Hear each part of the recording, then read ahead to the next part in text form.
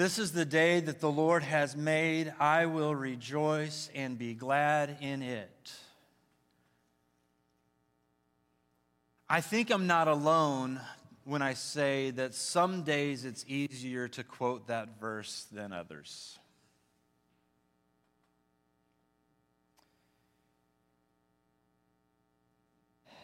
Some days you just wonder if you can go on. Some days, maybe you don't want to go on. Some days, maybe it feels like that day will never end. And we've all had those days. You know, the reason that Mama said that there would be days like this is because Mama experienced those days too. Every one of us experiences those days. And so today is a mixed bag of emotions for many here. The memories of our loved ones and friends can make our hearts glad, but in the same moments, those same memories can sadden us because we recognize the loss that just seems so real still. Loss is experienced in a variety of ways, and whenever loss is experienced, whether it is a loss of a life or a loss of a job, the loss of a relationship, the loss of our health, whatever the loss might be, that stabilizing force in our life, whenever we feel like we have lost something, it can feel like the whole world is caving in. When God created it all, He created it very good, didn't He? By His word, He separated the waters from the land. He put boundaries on the water so that it could not take over the land. He placed humanity in the midst of this chaos that was all around, but kept the chaos at bay and called it creation. He fashioned a place of paradise for humanity to live in, and all was good. Until humanity thought their plans would be better than very good.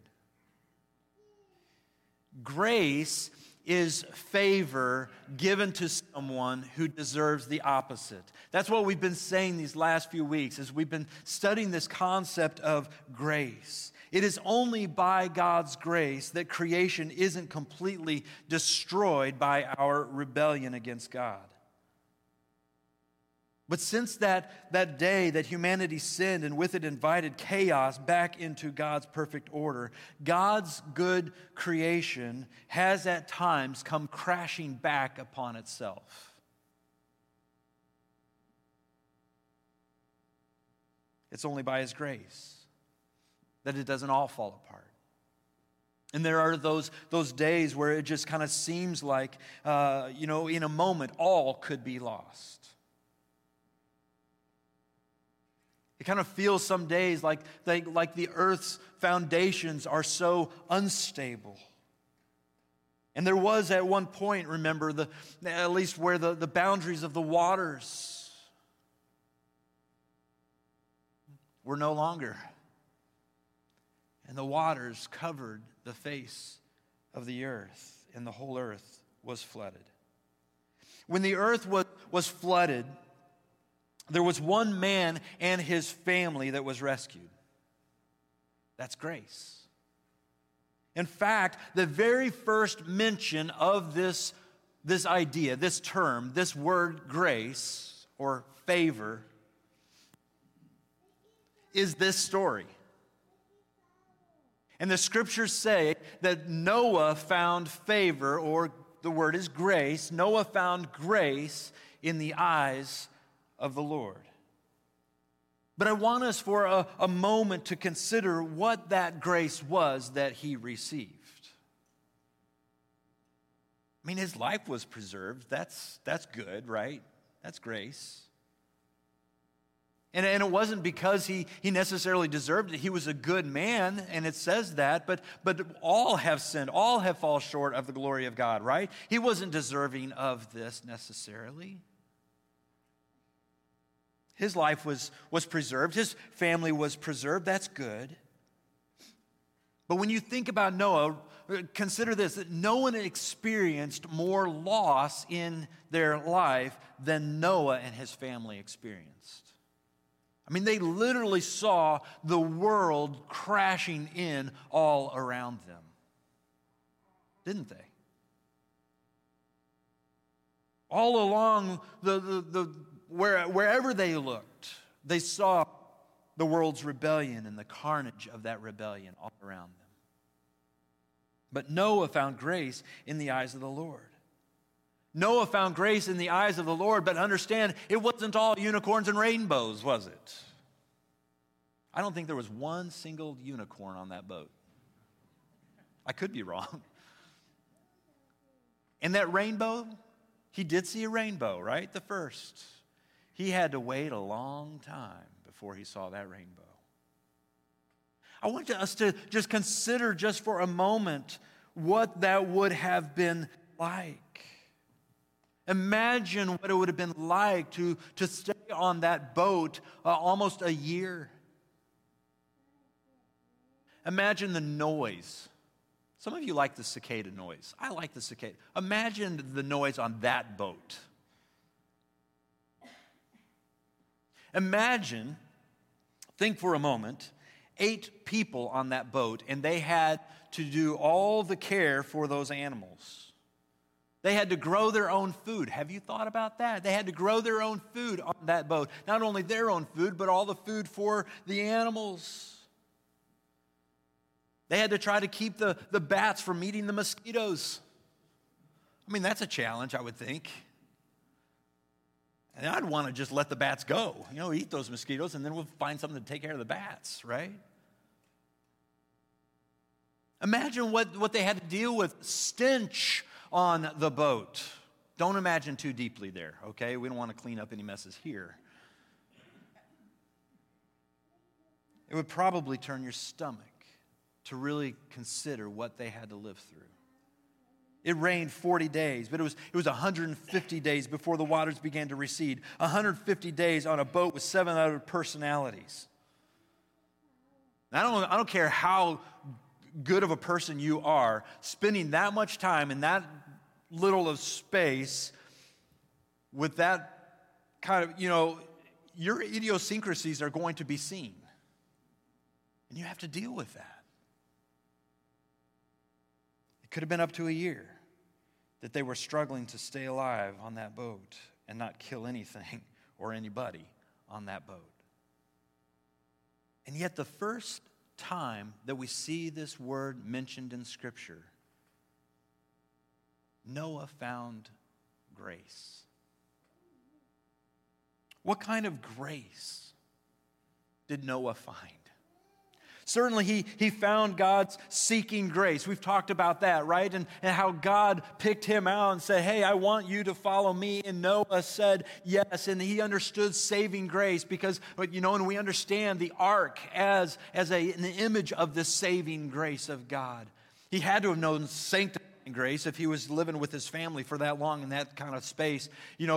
At some point you're going to want to get out and take a walk with some fresh air. You can't do that. He's going to have to know, of course, this sending grace that we talked about. God said, do this, and he built a boat. He did it. He knows about grace, sustaining grace, for sure. But what kind of grace did he know in that boat for a year? We're talking today about sufficient grace. God's sufficient grace is the grace that gets you through. God's sufficient grace is realized on those days when you wake up and the sun isn't shining again. God's sufficient grace is recognized when there is no freedom afforded you. Your future is abysmal at best, and the clouds above you are as thick as the manure at your feet. It's God's sufficient grace that gets you through those days. When the skies aren't blue and the streets aren't paved in gold. God says, my grace is sufficient for you. Paul the apostle of Jesus experienced this sufficient grace. It'd be difficult to find anyone, anytime, who has ever done more for the understanding of the gospel and the spread of the gospel and the exemplifying of the gospel than Paul. He wrote more than half of the New Testament through letters that he sent to these churches that he had started, that he had kind of fathered. These letters kind of paint this beautiful picture of who God is and who Jesus is, the role of the church. And we still, some 2,000 years later, still depend on Paul's writings to understand who God is and who Jesus was and is for us today. We are eternally indebted to Paul. But life was not easy for Paul. He had some incredible encounters with God. He had visions and revelations. He talks about getting a glimpse into paradise where he heard inexpressible things. Yet he is bashful even of mentioning what he calls surpassingly great revelations. He doesn't want people to think he's boasting about these. After all, he didn't set these visions up. This was a gift from God. This was grace from God. But he seems to know that if we aren't careful, we can wrongly attribute the goodness of God to something maybe we think we've earned. And so he says this, therefore, in order to keep me from becoming conceited, I was given a thorn in my flesh, a messenger of Satan to torment me. We're not given more information than that of what that thorn be. He mentioned several times in his writings that he had some eye trouble. So some have wondered if maybe this was a physical thorn, that he had bad eyesight, or maybe some headaches that he had to deal with. We also know that he felt a heavy weight of all the churches that he had fathered. And we know this one in particular, this church at Corinth, there was a strained relationship between Paul and the Corinthian church. So we don't know if this thorn was physical or emotional or relational, but whatever it was bad enough that Paul said, it's like a messenger from Satan that is tormenting me. 3 times, he says, I pleaded with the Lord to take it away from me. 3 times. Now understand this. You need to understand this, that Paul was no wimp. Was he? Just earlier in the chapter before, it talks a little bit about what kinds of things he had endured. He had been beaten. He had been stoned. He had been left for dead. He had been shipwrecked 3 times. One of those times when he was shipwrecked, he says, I was just kind of hanging out on some wreckage from the boat all night in the open sea and all day. He has stories. He'd gotten through a lot. But whatever this thorn was, he had prayed earnestly that God would heal the issue. Surely he would have been a better minister of God if God would have healed him. Right? I mean, isn't that our thinking? Have you prayed that way? I've prayed that way. I've prayed that way for some of you. God, this would be great if you would just heal them. And sometimes he does. Sometimes he doesn't. Paul had to be thinking, surely, God, I could do more for you if I wasn't in prison. You know what he got done in prison? He wrote the Bible.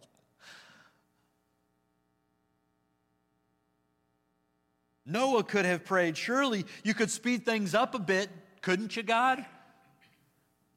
You made the rains come, you can make them go away pretty quickly. You or I could pray, there's got to be a better way. Please, Lord, deliver me.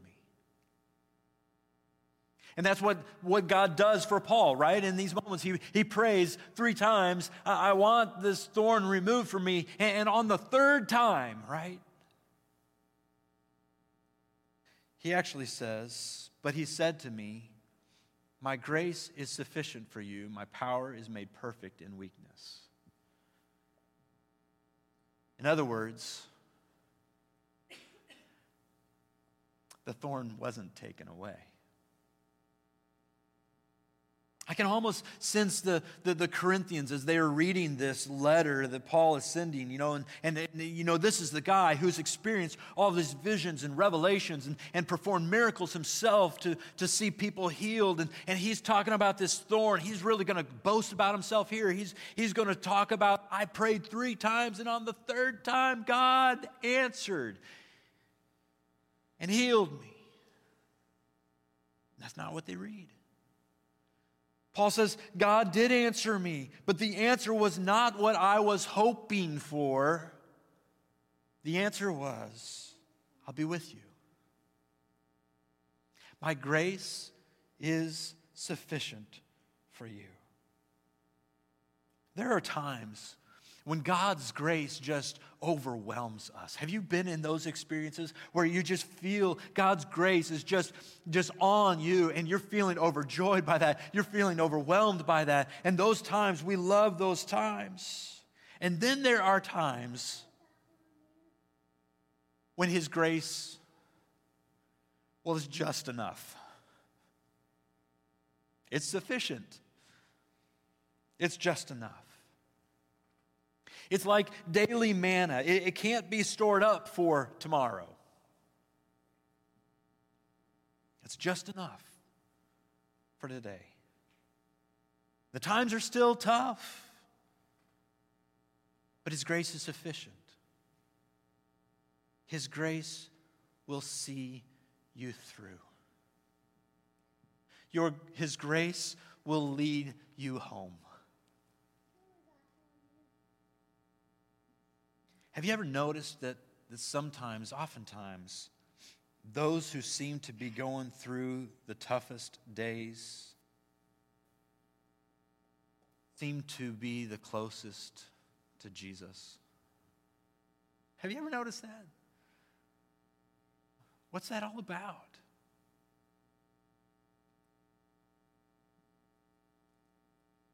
I have seen that again and again and again, specifically in these last 2 years. It's been tough on us. Some of you have experienced loss that is the greatest loss that you have ever experienced in your lives. And what I've watched is a grace that is sufficient.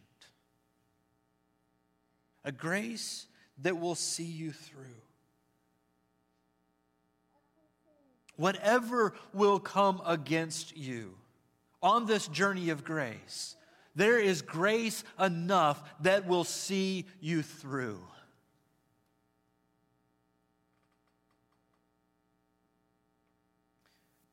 But as David Busick says, sufficient grace remains an intellectual reality until we need it most. I think that's good. We don't really totally understand sufficient grace. We didn't mention Dan and Fern today, but I'm thinking about the loss of your dad, and then your mom and stepdad.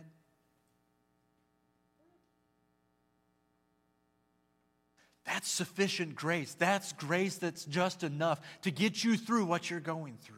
And some of you know that. And you don't know about sufficient grace until you go through something like that. I could say that about many of you, couldn't I? Some of you have been carried by God's grace. And some perhaps need to be reminded that God longs to be present with you through whatever you are going through. And that if you will notice His reach to you and accept His lordship, He will never leave you. He will get you through. God said to Paul, "My power is made perfect in weakness." Some of you will recall, if you've been a part of this series, we've come up against this word perfect before. My power will be made complete. My power will be made mature. My power will be telos. It'll be everything that it's supposed to be in your weakness.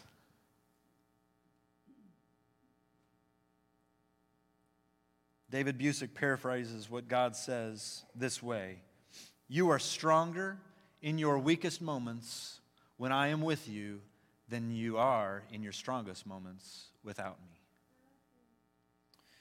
So Paul can conclude with these words: "Therefore I will boast all the more gladly about my weaknesses, so that Christ's power may rest on me. That is why, for Christ's sake, I delight in weaknesses and insults and hardships and persecutions and difficulties. For when I am weak, then I am," what's the word? Strong. This is the day that the Lord has made. Thank you, Marion.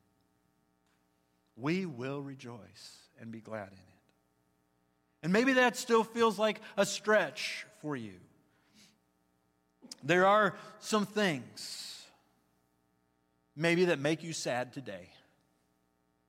But one thing you can celebrate in that can bring delight even in your suffering: you can rejoice that your God journeys with you.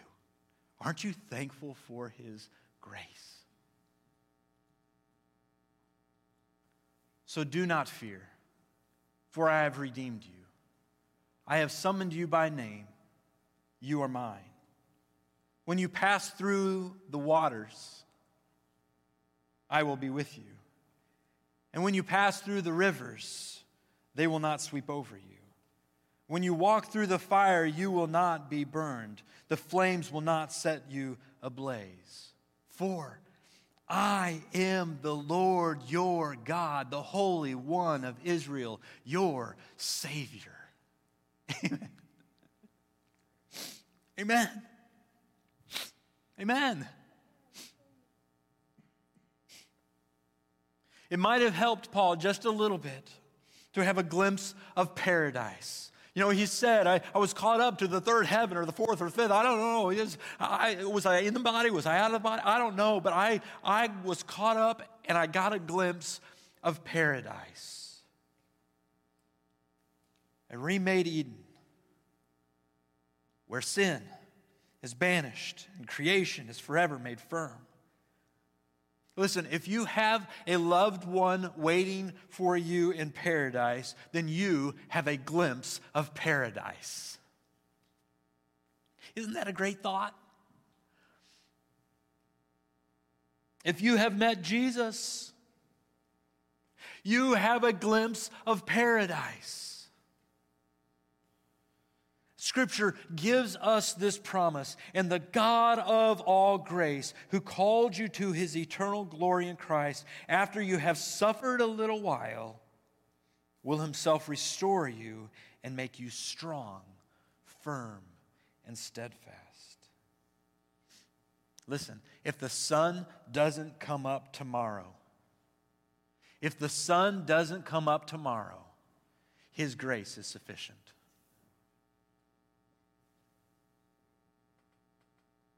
when the pain of loss threatens you,